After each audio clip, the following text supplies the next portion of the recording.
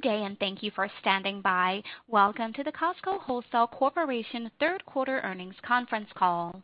At this time, all participants are in a listen-only mode. After the speaker's presentation, there will be a question-and-answer session. To ask a question during the session, you will need to press star one on your telephone. Please be advised that today's conference is being recorded. If you require any further assistance, please press star zero. I would now like to hand the conference over to your speaker for today. Thank you. Please go ahead. Thank you, Erica, and good afternoon to everyone. This is Bob Nelson, Senior VP of Finance and Investor Relations here at Costco. Thank you for dialing in into today's conference call to review our third quarter fiscal year 22 operating results. Before we begin, a couple of housekeeping items to take care of. First, as you now have surmised, Richard is not with us today. He is doing great and wishes he could be on the call. He is in Italy with his family on a rescheduled vacation that was canceled early in the pandemic. He wanted me to pass along his best to everyone, and in his absence, I will be filling in for him today. Secondly, and before we get into the details of today's earnings results, I need to read our safe harbor disclosure. Let's begin. These discussions will include forward-looking statements within the meaning of the Private Securities Litigation Reform Act of 1995. These statements involve risks and uncertainties that may cause actual events, results, and/or performance to differ materially from those indicated by such statements. The risks and uncertainties include, but are not limited to, those outlined in today's call, as well as other risks identified from time to time in the company's public statements and reports filed with the SEC. Forward-looking statements speak only as of the date they are made, and the company does not undertake to update these statements except as required by law. Okay, with that out of the way, let's get to it.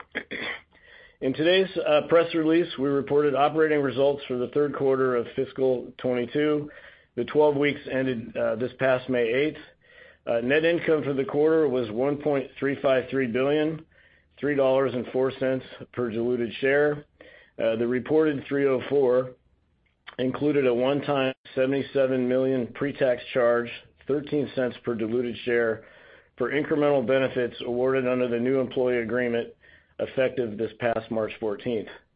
Last year's third quarter net income was $1.22 billion, $2.75 per diluted share, which included $57 million pre-tax, or 9 cents per diluted share, for costs incurred primarily from COVID-19 premium wages.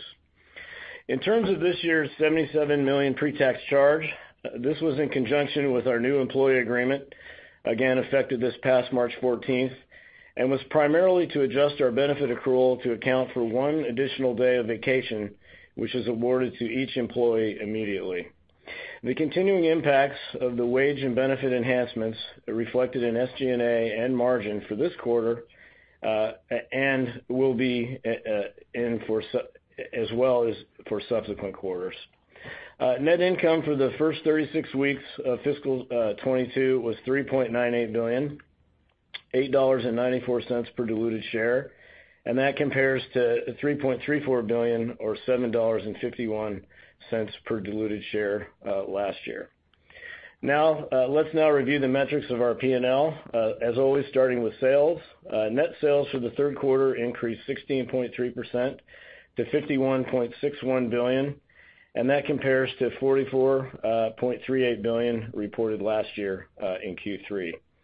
In terms of comparable sales for the third quarter, for the 12 weeks on a reported basis, the U.S. was better, or up by 16.6%. Canada better by 15.2%, other international up 5.7%, and total company again up 14.9%. Our e-com business in the third quarter reported better by 7.4% versus year ago. For the 12 weeks excluding the benefit of gas inflation and the headwinds of FX, the U.S. came in at up 10.7%, Canada better by 12.8%, other international up 9.1%, and on a total company basis, ex gas inflation and FX headwinds, better by 10.8%. And e-commerce just below 8% at 7.9% for the quarter. In terms of Q3 comp metrics, traffic or shopping frequency increased 6.8% worldwide and up 5.6% in the U.S. Our average transaction was up 7.6% worldwide and up 10.4% in the U.S. during the quarter.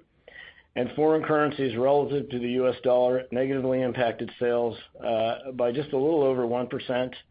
And our gasoline price inflation positively impacted sales in the quarter just a little bit more than 5%.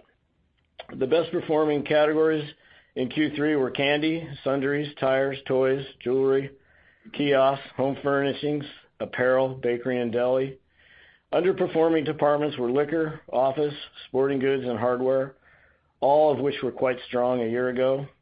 In terms of other business sales, the best performers came in from gasoline, travel, food courts, and our business centers. So overall, our sales grew nicely in the quarter, and for the most part, we're pretty broad-based. Moving down the income statement to membership fee income, reported in Q3, $984 million or 1.91 as a percentage of sales, compared to last year's $901 million or 2.03 as a percentage of sales. That's up $83 million year over year, or a 9.2% increase. And excluding headwinds from FX of about $10.6 million, membership was up 10.4% in the quarter. In terms of renewal rates, we hit all-time highs at Q3 end. Our U.S. and Canada renewal rate was 92.3%, up 0.3% from the 12 weeks earlier at Q2 end. And the worldwide rate came in at 90% for the first time in company history, and that's up 0.4% from what we reported at Q2 end. Renewal rates continue to benefit from the increased penetration of both auto renewals and more executive members, and in addition to that, higher first-year member renewal rates than what we've historically seen. In terms of member counts, number of member households and cardholders at Q3 end, we ended Q3 with 64.4 million paid households and 116.6 million cardholders, both of those up over 6% compared to a year ago. At Q3 end, our paid executive memberships were 27.9 million, and that's an increase of just about 800,000 during the 12 weeks since Q2 end. Executive members now represent over 43% of our member base and over 71% of our worldwide sales. Now, before I move on, I want to take just a minute and address the question that we've been getting a lot recently regarding the timing of a potential membership fee increase. Historically, we've raised fees every 5 to 6 years, with the last 3 increases coming on average at about the 5.5-year time frame, and our last increase coming in June of 2017. As we approach this 5.5-year mark, there will be more discussions with Craig, Ron, and the executive team. But for today, we have nothing more specific to report in terms of timing. In addition, given the current macro environment, the historically high inflation, and the burden it's having on our members and all consumers in general, we think increasing our membership fee today ahead of our typical timing is not the right time. We will let you know, however, when that changes. Okay, moving on along the P&L, let's take a look at gross margins. Our reported gross margins in the third quarter were lower year over year by 99 basis points, this year coming in at 10.19 as a percentage of sales, and that compares to last year's 11.18 that we reported a year ago. So the 99 basis points down year over year, and excluding the negative impact of gas inflation, we would have been down 53 basis points. So if you would for me, and as normal, please jot down the following for our gross margin matrix. And again, as usual, 2 columns, the first column being reported gross margin, the second column being gross margin without the impact of gas inflation. There are 6 rows, the first row being merchandise core, second ancillary and other business, the third row 2% rewards, followed by LIFO, other, and then total. So in terms of our core merchandise margins, on a reported basis, they were down 87 basis points versus last year, down 46 basis points ex-gas, ancillary and other plus 6 reported, and plus 18 ex-gas, 2% rewards +8 and +3, LIFO -25 basis points on a reported basis and -27 ex-gas inflation, and finally other -1 with and without gas. So again, in total, down 99 reported, down 53 excluding the impact of gas inflation. A little more color on gross margins, starting with core merchandise. The core merchandise contribution to gross margin was lower by 46 basis points ex-gas inflation in the quarter. Sales mix negatively impacted the core, primarily from the lower sales penetration of total core sales relative to our gasoline sales, which were very strong in the quarter. In terms of the core margins on their own sales in Q3, our core-on-core margins were lower by 39 basis points. Approximately two-thirds of this coming from Fresh Foods. Fresh experienced a very difficult compare versus last year when the extraordinary volumes produced lower D&D and higher labor productivity a year ago. Also contributing to the Fresh decline this quarter were higher raw material costs and higher labor costs due to our new wages. Ancillary and other business gross margin, again, higher by 6 reported, higher by 18 basis points ex-gas inflation. Gas, travel, and business centers were better year-over-year, offset somewhat by e-com, pharmacy, and optical. Again, 2% rewards, higher by 8 reported, higher by 3 ex-gas. LIFO, -25 and -27 ex-gas, as we recorded a $130 million charge in the quarter for LIFO. And other was -1 basis point, both with and ex-gas inflation. This included items from both years. Last year we had $14 million of COVID expenses, primarily premium wages within gross margin. This year we had a one-time charge discussed at the beginning of the call, $20 million of the $77 million of which related to gross margin. The net result of these two items, again, -1 basis point. And while we continue to mitigate the impact of price increases as best as we can, we remain comfortable in our ability to pass through higher costs while providing great value to our members.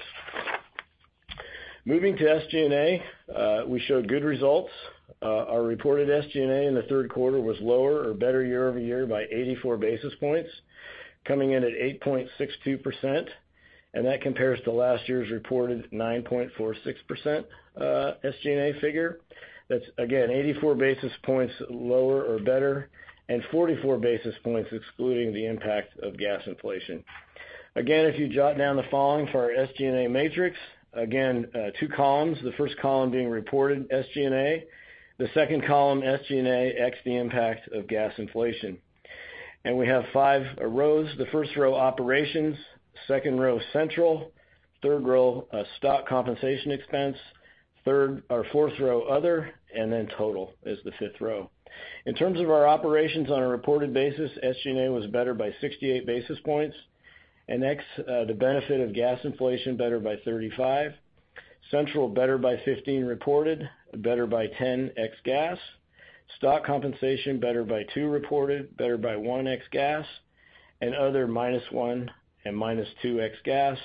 Again, all total, 84 basis points lower or better, and 44 excluding the benefit of gas inflation. In Q3 year-over-year, the core operations component of SG&A was better by 68, again 35 ex-gas. Keep in mind this result includes the starting wage increase we instituted this past October, as well as 8 weeks of the new wage and benefit increases just implemented during Q3 on October 14th of this year. Central was better by 15 and better by 10 without gas.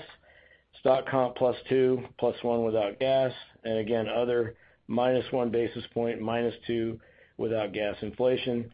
Similar to gross margin, this included items from both years. Last year we had $44 million of COVID expenses, and this year we had a one-time charge, again discussed at the beginning of the call, $57 million of the $77 million, which related to SG&A. The net result of these two items, again, -1 reported, -2 ex-gas inflation. So all told, reported operating income in Q3 of this year increased 8%, coming in at $1.791 billion.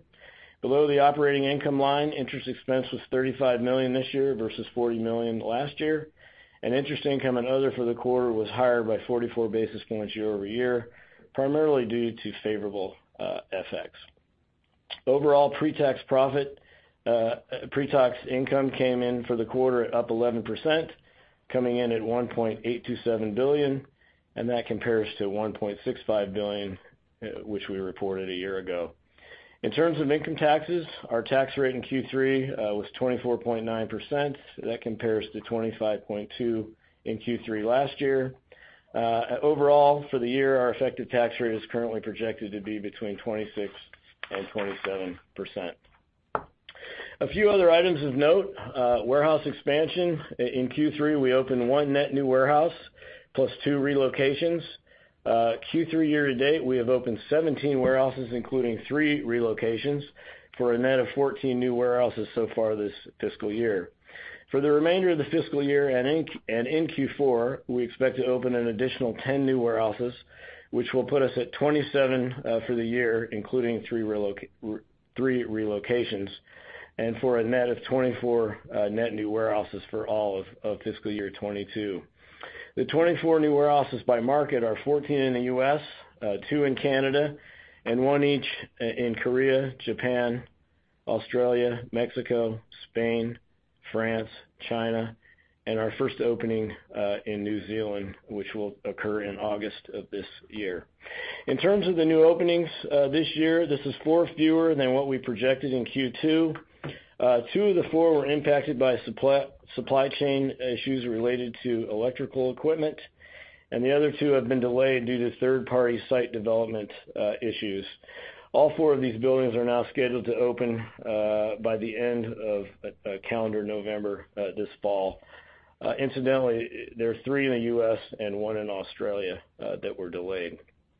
The 1 net new opening in Q3 was a business center located in San Marcos, California, and the first of the 10 scheduled to open in Q4 opened this past week in Riverton, Utah, bringing our worldwide total to 830 Costcos as of today and around the world. Regarding CapEx, the Q3 22 spend was approximately $854 million. Our full-year CapEx spend is estimated for the year to be just shy of about $4 billion. In terms of our e-com business, e-com sales in Q3 ex FX increased 7.9%. This is on top of a 38% increase a year ago. Stronger departments in the quarter were special order, patio and garden, jewelry, and home furnishings. Our largest e-com merchandise department, Majors, which includes consumer electronics, appliances, TVs, was up a little bit better than mid-single digits on a very strong sales increase a year earlier. And Costco Grocery, including our third-party delivery, 2-day dry, fresh, and frozen, continues to grow up low double digits in the quarter. An update on Costco Logistics. Costco Logistics continues to drive big and bulky sales for us. We average more than 58,000 stops a week in the third quarter. For the full year, we estimate total deliveries will be up 23% and will exceed 3 million. With logistics, we continue to transition from vendor drop ship to direct ship from our own inventory, particularly in big and bulky items. Overall, this lowers the cost of merchandise and improves delivery times and service levels for our members. Okay, a few comments regarding inflation. First of all, it continues. Pressures from higher commodity prices, higher wages, higher transportation costs, and supply chain disruptions all still in play. For Q1, we estimated price inflation was in the 4.5% to 5% range. For Q2, we had estimated 6-ish, if you will. And for Q3, in talking to our merchants, estimated price inflation was in the 7-ish% range. However, we did see inflation in fresh foods come in slightly lower in Q3 versus Q2 a year ago as we began cycling high meat prices. We believe our solid sales increases and relatively consistent margins show that we have continued to strike the right balance in passing on higher costs. Switching over to inventory for a minute, our total inventory in Q3 was up 26% year-over-year versus up 19% in Q2. A couple of high-level comments regarding inventory. A material component of the increase year-over-year is inflation rather than unit growth. We continue to expand, open new locations, 20 new in the last 12 months. We are lapping some low stocks in certain departments as a result of last year's high demand. And we are purposely building inventory in our e-com business, primarily in big and bulky categories, as mentioned earlier in the call. Food and sundries and fresh is in very good shape. Our week supply is comparable year-over-year. Non-food inventories are up in certain categories. This is in part a result of being light in certain departments last year, specifically seasonal, lawn and garden, TVs, appliances, and sporting goods. Otherwise, we are a little heavy in small appliances and domestics, primarily due to late arriving merchandise this year. In addition, we have a few $100 million of extra inventory in both late arriving holiday merchandise from last season, which we're storing until this fall, and some buy-in merchandise to ensure proper inventory levels in the face of these ongoing supply chain issues. Speaking with Craig, Ron, and Claudine Adamo, our new head of merchandising, we feel good about our current inventory levels. The additional inventory we're carrying is in the right departments, and they feel good about our ability to move it. A quick update on China. Our first opening in China, located in Menghong, Shanghai, was closed for the last 6 weeks of the third quarter. That closure had a negative impact in the quarter of approximately $35 million in sales. As of May 18th, we're happy to report that building is back open, but operating under restrictions on the number of people that can be in the building at one time, among other cleaning and operating restrictions. Our second building in Suzhou, which opened in December, this last December, has largely avoided the lockdowns and restrictions to this point. We are currently targeting an opening date of this December for our third Shanghai building in Pudong. The timing, although, will somewhat depend on the area remaining open for the next several months and not being more negatively impacted by lockdowns. 4 additional China buildings are currently underway and planned, with opening dates in the next 2 years. These would be our first China openings outside of Shanghai. I believe we have, of those 4, 1 is in fiscal 23 and 3 in fiscal 24. As a reminder, in terms of upcoming releases, we will announce our May sales results for the 4 weeks ending Sunday, May 29th, this next week on Thursday, June 2nd, after market close. This is a day later than our traditional Wednesday release due to the Memorial Day holiday. Before wrapping up, a quick shout out to the 300,000 worldwide Costco employees around the globe and the excellent work and proactive effort they give each day to navigate during these most challenging environment. Our merchants and operators are the best in the business, and their hard work is reflected in our strong operating results. Finally, I want to address some incorrect information floating around on social media and a few other media outlets claiming that we have increased the price of our $1.50 hot dog and soda combination sold in our food courts. Let me just say, the price when we introduced the hot dog soda combo in the mid-'80s was $1.50. The price today is $1.50, and we have no plans to increase the price at this time. With that, I will turn it back over to Erica and open it up for Q&A. Thank you. As a reminder, to ask a question, you'll need to press star 1 on your telephone. To withdraw your question, press the pound key. Please stand by while we compile the Q&A roster. I got it hanging at me. Yeah. Your first question comes from the line of Simeon Gutman with Morgan Stanley. Hey, Bob, how you doing? Good. Who's gonna whisper the answers if you're the one doing all this? I got help. Okay, I hear it. Can you tell me on the core margin ex gas, it looks like underlying run rate got a little worse, which I don't think is a big surprise given what we're hearing out there. You mentioned in the core the perishable year-over-year, but is it safe that is it transport or is it there's some markdowns on erratic inventory coming in? Can you talk a little about what's happening there? Thanks. Yeah, on the fresh side, we literally had no D&D last year, and we had very high labor productivity because of the pounds that we were that we were processing, if you will. So I think we've kept a lot of that leverage. Actually, we're way above pre-pandemic levels. It's just that it was extraordinary last year. So, and I think we'll keep some of that, but it's not all that. And then a little bit of it is, like I said, raw material costs this year. I mean, those eventually make their way into the price of our goods, but as you know, we're not the first one to go up when we have higher costs. I think just recently, it may have been after the end of the quarter, reluctantly, but we took up the price of our muffins and our croissants, I think $1, as the price of a lot of those raw materials had continued to escalate to 2 and 3 and 4 times what they were last year. So that's essentially what's going on there. Got it. Maybe my follow-up is anything happening on trip consolidation, items per trip rising, anything that, I'm sure, this is a question you're ready for. Yeah, honestly, we're not seeing a lot of change in our throughput in the buildings. I mean, we're seeing a lot of traffic. We're not seeing we're not seeing trade down really. We're seeing a little bit of shift in where people are spending their money. Last year there was more stuff for the home and this year it's more sales in tickets and restaurants and travel and tires and gas and things of that nature.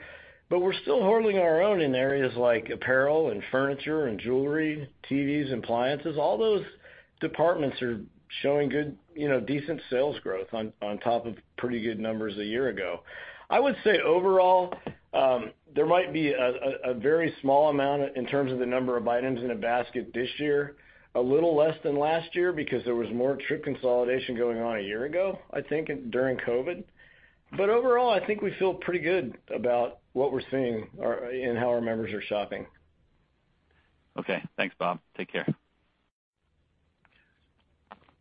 Your next question comes from the line of Chuck Grom with Gordon Haskett. Hey, thanks a lot. Good job, Bob, today. I'm just curious, Craig's view on balancing the desire to show value, particularly lately as the macro backdrop continues to get more uncertain, while also passing on some price increases. Like you articulated, inflation up anywhere between 5 to 7%, but we know in some cases the pressures are much higher. So just curious where Craig is on that balance. Well, look, I think we always want to be the best value in the marketplace, and to the extent that we continue to show that, I think it's easier for us to pass on higher pricing or higher freight costs or raw material costs, assuming that we show that value in the marketplace. And that's what it's all about, really. And I think we feel good about it. I mean, our most recent shops against who we watch most closely have not changed. And we're every bit as competitive as we've been, notwithstanding the fact we have taken some prices up in certain areas, in food and sundries and in fresh foods. Okay, great. And then on the core on core, you talked about 2/3 being fresh. Just wondered if you could just give us some color on some of the discretionary categories. Well, I think that the balance was slightly more in non-foods than in foods in terms of the remaining third of the lower margins. I'm not sure I have specifics right now on certain specific categories. I mean, again, it's not really a category. We're an item business, and so it's all about certain items where we might move or not move. Okay, cool. Thanks a lot, Bob. Thanks, Chuck. Your next question comes from the line of Christopher Horvers with J.P. Morgan. Hi, thanks very much. This is Megan Alexander on for Chris. Maybe a follow-up to Simeon's question.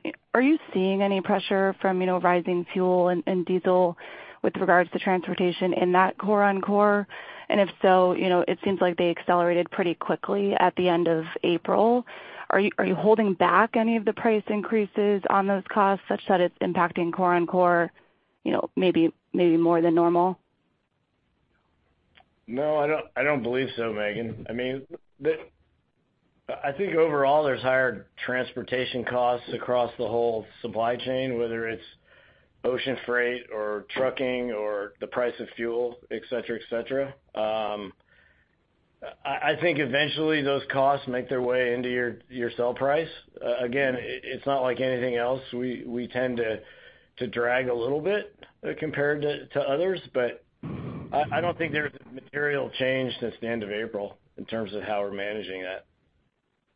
Got it. Okay, that's helpful. And then maybe just a quick follow-up on LIFO. Since price increases have continued, it seems, does that pressure continue to accelerate going forward? And then do we ever, kind of get that back as we lap, or does it depend, on what the cost environment looks like? Yeah, I certainly can't be predictive and tell you exactly where it's going. We've obviously seen more inflation as the years progressed. If we stay at this level, there will continue to be some impacts to our P&L. If we start to see deflation, if we were in an inflationary environment next year, yeah, we would get some of that back, but we've got a ways to go. I think everybody thinks we're still in a cycle of more inflation versus it stopping. Now, to be fair, this is the first time when we get into Q4 that we'll actually start cycling some of the beginning of this last year. And I think we had a small LIFO charge in Q4 a year ago. So I'm not predicting, but, we saw a little bit of decline in our fresh food inflation in, this past quarter. Will we see some of it in other areas as we enter Q4? Maybe, but that could be offset by higher costs in other areas in the supply chain. So, and then of course that higher level of inflation started hitting us in Q1 and Q2 of the beginning of this year. So, I really can't predict where it's going to go, but assuming we get more inflation, we'll have more LIFO charges. To the extent that reverses at some point, we'll get some credits. Got it. Thank you very much. Sure. Your next question comes from the line of Scot Ciccarelli with Truist Securities. Hey, Bob. How are you? Hi, good. So good. I guess more of a business strategy question, if you will. You guys had some pretty good SG&A leverage, which helped offset the merch margin compression that you saw. I guess the question is, would you have tried to pass on more price increases to protect your gross margin if you didn't think you'd have as much SG&A leverage as you were able to generate? That's a hard one to answer. Look, we would never raise prices if we could get SG&A leverage in every single quarter from now until eternity. I mean, our goal would be to lower prices indefinitely and lower SG&A. It's all a balancing act, sure. The same can be said on gross margins. I mean, everybody's read what's going on out there in the industry. Our sales in gas were very strong. Our gross margins were strong. And to the extent we're able to lever that into other areas of the business by holding prices, that's what we do. That's retail. Got it. Okay. Thank you. Your next question comes from the line of John Heinbockel with Guggenheim. Hey, Bob. I want to start with, because we're in uncharted territory here with inflation in recent times. To what degree do you guys, and I don't think you do much of this, but test, we're going to take pricing up in certain places, see what the consumer reaction is, and then go more broadly? And have you seen any item by item, any elasticity where you'd say, okay, we're either not going to roll it out or not roll out the price increase or roll it back? Yeah, John, honestly, we don't really test markets, or we won't take a market like Seattle and test taking a price up beyond our comfort level. It all comes down to value proposition, and if we feel like we can take a price up and pass on some of the costs that we're incurring in our goods, and the value proposition is still there, we'll go there. We're not testing all these items across the space. Okay. I mean, it is unprecedented times. I will tell you that because of our limited SKU counts and the small number of SKUs that each buyer actually manages, they have a pretty good understanding of where their competitive situation is in the marketplace, and they have a pretty good feel about what kind of business they can do at what price. And I think that helps us in terms of managing that. Okay. And then maybe secondly, gas gallons, right? So, what has that been up? And I guess historically, right, higher gas prices have translated into share gains for you. Are you starting to see that accelerate and drive some incremental traffic to the clubs? Well, that's a good question. Obviously, our value proposition in the marketplace is best in class, and it's actually accelerated versus where it was a year ago. I think the industry demand in gallons for gas is in the 1% to 2% range, and what I can tell you is we are much better than that, in the high teens to low 20s in terms of where we've been trending. I will say we're certainly getting a lot of shops in the building when people buy gas, but given the extraordinarily high level, we're also getting a lot more members come by and top off their tank, just because the value proposition in some cases is over $1 a gallon, and those members will come by and buy 5 or 6 gallons and then be on their way. So it's difficult to measure because of the huge amount of volume we're getting through our stations right now. Okay, thank you. Yep. Your next question comes from the line of Karen Short with Barclays. Hi, thanks very much. So 2 questions.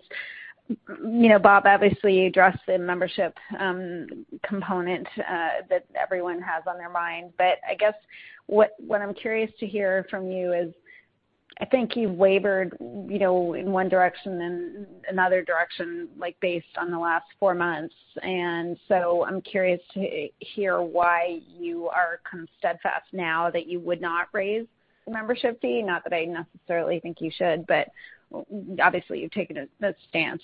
So that's my first question. Well, I don't think we've really wavered. I think once we get a year out or a year and a half out from that 5.5-year cycle, we frankly just start to get a lot of questions about it. And the commentary in the prepared remarks was really more about just saying at this time, we don't think it's right for us. We're not saying that we're not going to do it. We're just saying it's not right for us right now. And I think that's the same answer we had 3 months ago when we talked about it on the second quarter call. So I don't think anything's really changed, other than we're just not at the 5.5-year cycle yet.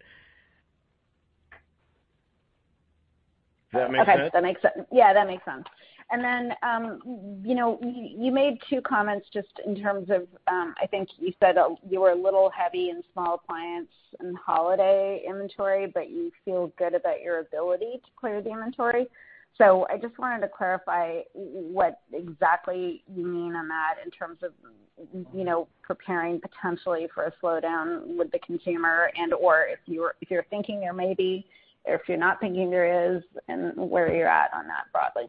Well, I can't tell you whether I think there's going to be more pullback in, a month or 2 months or 3 months. I mean, again, we feel really good about our ability to drive traffic and drive our members in, and frankly, the ability to drive the top line. When I spoke to Ron yesterday about this, look, he thinks that, we got a couple extra weeks supply in a couple areas, and he thinks we can move through the inventory without really a lot of heartburn or problem. On the seasonal stuff, a lot of that is just Christmas stuff that came in late. We've got it in deep freeze, and we're going to put it out this fall, and we're probably going to put it out at pretty good values because the price of all that stuff has gone up. So we feel pretty good about being able to move that. And then the other comment I made is just more inventory that we think makes sense to have, like masks and things like that, where if there's some kind of hiccup in COVID, we're well prepared. So I don't want to say strategic, but it's a little bit more inventory than we might typically carry in a kind of non-environment like we're in now. Okay, sorry, just to sneak one last one in. In terms of the fuel, obviously that's a huge draw for you to your stores. Is there any update on the conversion into the store during your open hours in terms of people filling up the tanks and then actually going into the store conversion? Because I think that's historically been 70-ish% during open hours. No. That number's been like 50%. I'm not sure where 70% came from. That number has come down slightly. And again, because what I mentioned earlier, we have a lot more members coming by and topping off their tank. But the overall number of shops from people buying gas is probably up. It's just the percentage is down because we have way more people going through the stations. So the penetration is down a little bit, but the number of relative shops is up probably. Okay. I thought it was 70% during open hours and 50 overall, but maybe I was wrong on that. So thank you. Yep. Your next question comes from the line of Edward Kelly with Wells Fargo. Hi, guys. Good afternoon. I was hoping that maybe you could share some thoughts on the outlook for the gross margin in fiscal Q4. As we sort of think about some of the pieces, the year-over-year, the core compare, kind of looks easier, but it's not really on a 2-year basis. It seems like you probably still going to have LIFO. I don't think fuel margins are off to a very good start at all, but maybe that's just because gas prices are rising and obviously it's a long quarter. I'm just kind of curious is that, like the expectation, that we should have around, around the current quarter. Yeah, Ed, I wish I could be more transparent about, what our budgets are and everything, but we really don't guide in terms of where gross margins, are going to be. I think it continues to be a challenging environment. I think we feel good about our ability to pass through certain costs. In other areas, we don't feel as good about it, and we want to hold prices. So I think I can't tell you, where exactly it's going to be. I think it's, if I had to it'll look much like what you're looking at this quarter, maybe a little less, maybe a little more. But other than that, we really just we don't guide, Yeah. So yeah. I can't. Okay, that's helpful. Yeah. Yeah. All right. Well, the other thing that I wanted to ask about, and you kind of touched on it, is just, how you're navigating product cost inflation and pass through, to customers. And I know historically, you would lag competition. I think maybe those like that the length of that lag has maybe been, reduced to some extent. I don't know if that's true. Just sort of color there, and then. What have you been able to do from a vendor standpoint? Because, you don't sell a lot of SKUs, right? So, you do have, some real scale advantage, within those products. So I'm just kind of curious as to how, those negotiations are going as well. Well, look, like we've always said, our first goal is to mitigate any price increase. And our first goal is to partner with our vendor and figure out if there's a way to mitigate it for both of us. And that's the strategy. It's certainly more difficult times because there's more pressures coming from different areas. It's not just raw material costs, it's labor. There's more factors involved in it.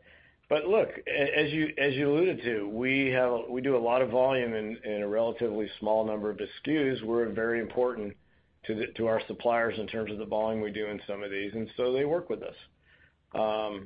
And I think at the end of the day, again, it's about showing the best value proposition in every item that we have on the shelf. And to the extent we're able to pass on some of those costs, and we still show a great value in that item, then that's great. In some instances, maybe we're not able to do that as effectively. But, overall, I feel pretty good about our merchants being able to navigate through this. We've had a lot to navigate through the last couple of quarters, and I think I feel good about our ability to continue to do it as we look out into Q4 and then into next fiscal year. Okay, great. Thank you. Your next question comes from the line of Peter Benedict with Baird. Oh, hey guys, thanks for taking the question. Bob, nice job. Question on private label. Kirkland penetration, just maybe where that sits relative to maybe a year ago, and are you seeing any particular areas where you're getting stronger traction or growth rates are picking up there? Just curious how the consumer's behaving around private label. Yeah, we actually took a look at that, and we were up a little bit in terms of penetration, probably 30 or 40 basis points.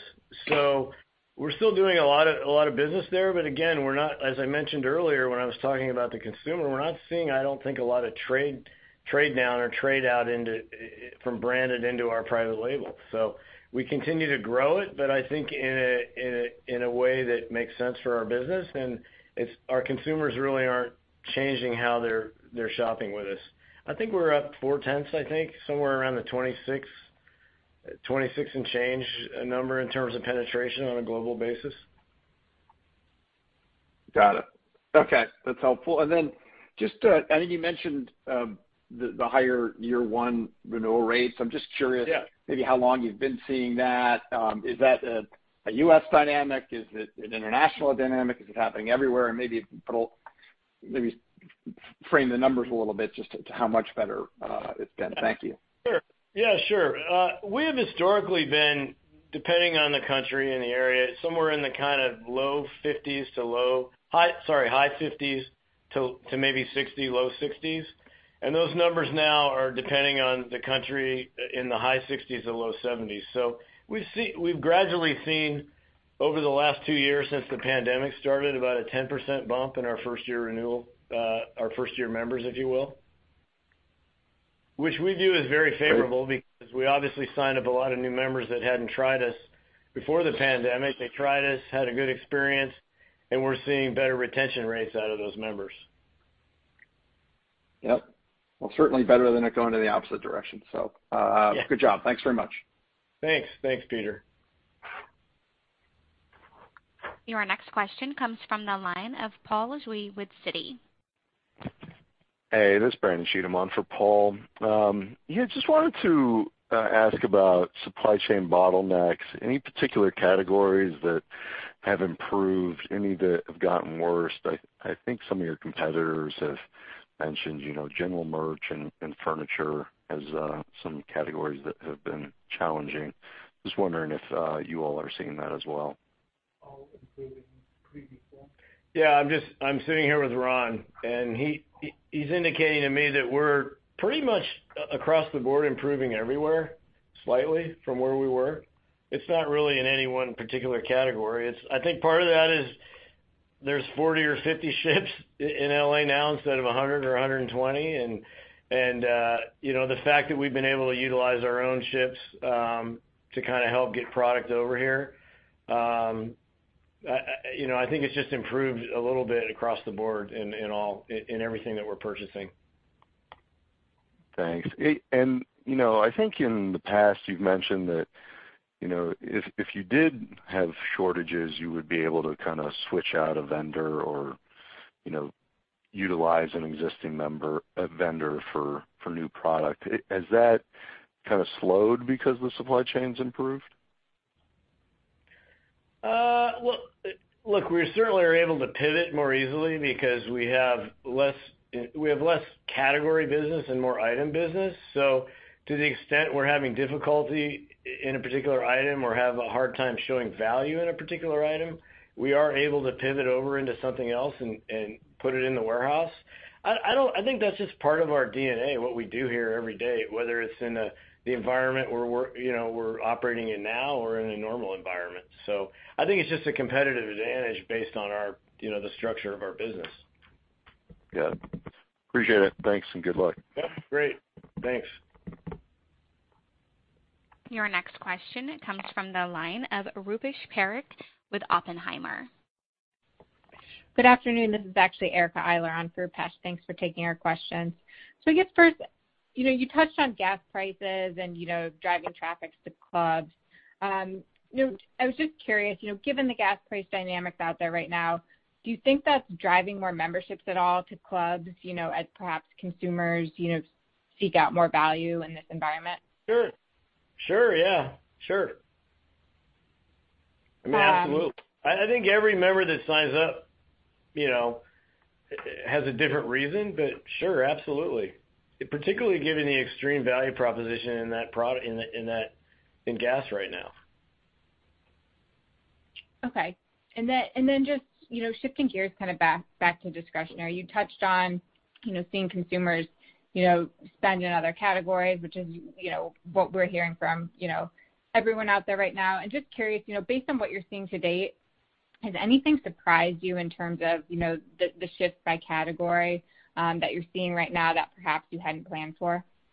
Not really. I mean, some of the areas I mentioned, like sporting goods, well, all the gyms are opening up again, and within sporting goods, it's really exercise equipment that, we sold a lot a year ago, and this year people are back at the gyms. Office is down a little bit, and again, people were setting up home offices and working from home a year ago, so it's no surprise to us that department is a little bit softer than a year ago.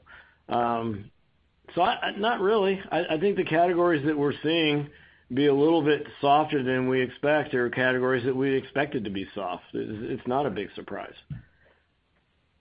Okay, great. Thank you. Sure. Your next question comes from the line of Kelly Bania with BMO Capital. Oh, thanks, and well done, Bob. Just another question. As you think about that 7% inflation that you mentioned, can you maybe give us a little color on how that looks on the food and consumable side versus the discretionary side of the business? And as well, is there any difference in your ability or willingness to pass on some of the inflation on either side of the aisle there? I would say in terms of we're certainly seeing higher inflation in certain non-food areas, although mix is bringing that down. You're going to sell fewer, say, I'm making this up, but patio sets that are up, say, 10% than you are, say, a piece of apparel that might be up less so. It's going to be less of an impact on a smaller priced item.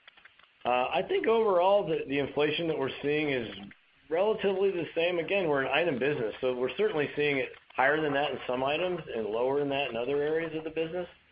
And I think, again, I hate to keep using this term, but it's all about the value proposition. And our willingness to take pricing along or take pricing up depends on what our position is in the marketplace. And to the extent we continue to show great value, it's a little easier to do that. Okay, and maybe just to follow up in terms of just big ticket in general, can you just maybe talk about how that's trending, and do you think about maybe planning big ticket just a little bit more conservatively, or just help us understand the internal thought process about just big ticket in the current environment? Yeah, well, again, not to keep using this term, but we're an item business, and I think we're seeing great strength in furniture right now. We're seeing great strength in patio. We didn't have as good inventory supplies a year ago, and we have more inventory now, and so we're able to move that product. Things like exercise equipment isn't selling as much or barbecues, for example. Everybody bought a barbecue last year because everybody was home and cooking from home. Those certain items like that are not selling as well this year. I think the good thing for us is we're so broad-based in terms of the merchandise that we sell that we don't really look at it as big ticket. Appliances is another example. Appliances are very strong this year. Now, again, we had a little bit of a supply constraint last year, more issues with chips. That's getting better. It's not solved, but we're in better stock this year, and we're certainly selling more appliances than we did a year ago, and those are the biggest of ticket items. So, what about it?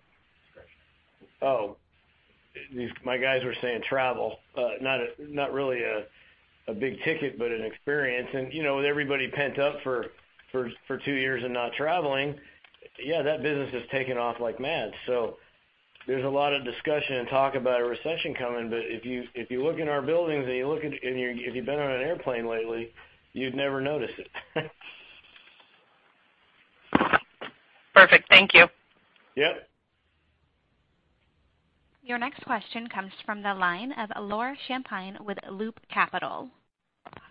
Thanks for taking my question. Can you talk specifically about what you're seeing in renewal rates in China? I know that at first you had such great member growth there, but I'm interested in how well you've retained those customers, just given what they've been through over the past few years. Yeah. Laura, I don't have those in front of me, actually. If you want to ping me offline, we can maybe give you a little bit more color. I do know that they're slightly lower than we've seen in some markets because we signed up so many members in those first two warehouses. And so I know the retention rates are a little bit lower as a percentage, but part of that is, when we opened our first building there, it was the only building, and now that we have 2 buildings with a third coming, all in the Shanghai market, it's going to change the dynamics a little bit. Got it. And then just a detail on that one-time charge. Did you add a vacation day just basically because Juneteenth was made a holiday, or is there something else going on there? No, it was just for each and every employee to use as they fit. It's essentially an additional floating holiday that each employee could use for a specific day that's important to them. Got it. Thanks. Why don't we take 1 or 2 more, and then David, Josh, and myself will be available for some offline questions. Okay, and your next question comes from the line of Greg Melich with Evercore ISI. Hi, thanks. Bob, could you give us a little more insight into the ancillary businesses margin going up? Is that travel coming back?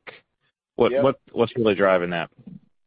Well, certainly gas was the biggest driver in there, and I think we mentioned that travel was also one of the beneficiaries.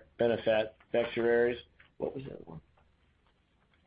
And so penny profit and gas, we should accept that was actually up year over year. Yeah, it was up year over year. But keep in mind the price of gas was up 40% year over year. So the margin. Yep.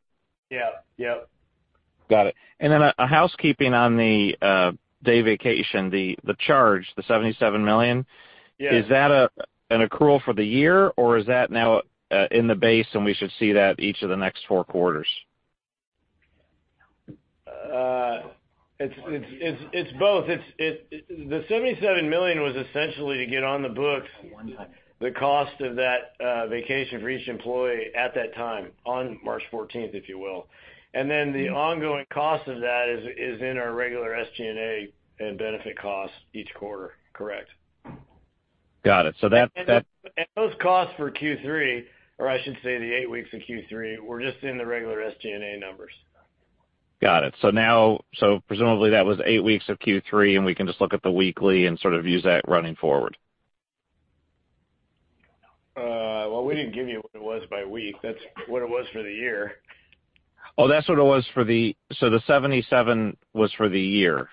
Correct. There were additional costs quarter relating to the 8 weeks for that benefit. But got it. Okay. I guess you. All right. That's great. Thanks a lot. Yeah. Thanks, Greg. Your next question comes from the line of Stephanie Wissink with Jefferies.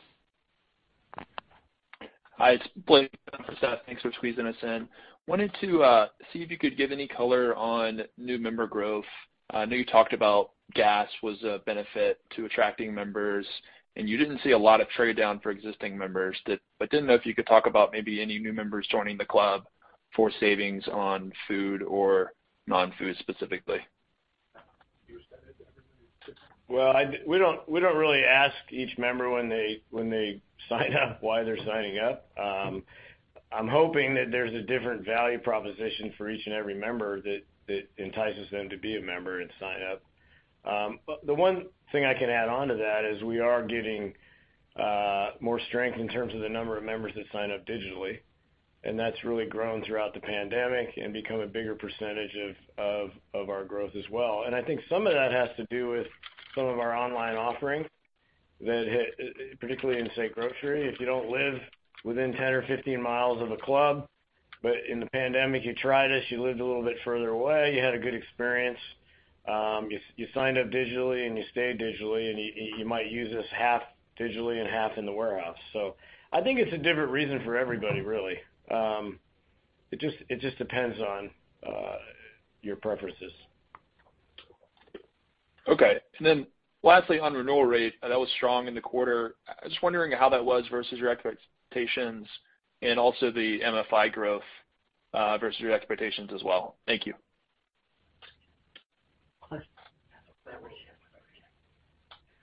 Okay. My guys are telling me I didn't know, but I think it was pretty much in line with what our expectations were. I mean, we continue, when you kind of take a look at what's driving that, we continue to convert more base members to the executive member program who tend to renew at a higher rate and have more loyalty with us. That's contributing to that. We see that every week, so we know that's going to help the renewal rates. So I think based on, and of course the first year renewal rates, they're improving. We know that's going to help the number as well, and signing up more members. So all that I think is contributing to those improved metrics, if you will. Thanks, Bob. That's helpful. An auto bill, yeah. Okay, if there's no more questions, we'll call it a wrap. I appreciate everybody dialing in today. And again, David and Josh and myself are available if you guys have any follow-ups. Have a good day. This concludes today's conference call. Thank you for participating. You may now disconnect.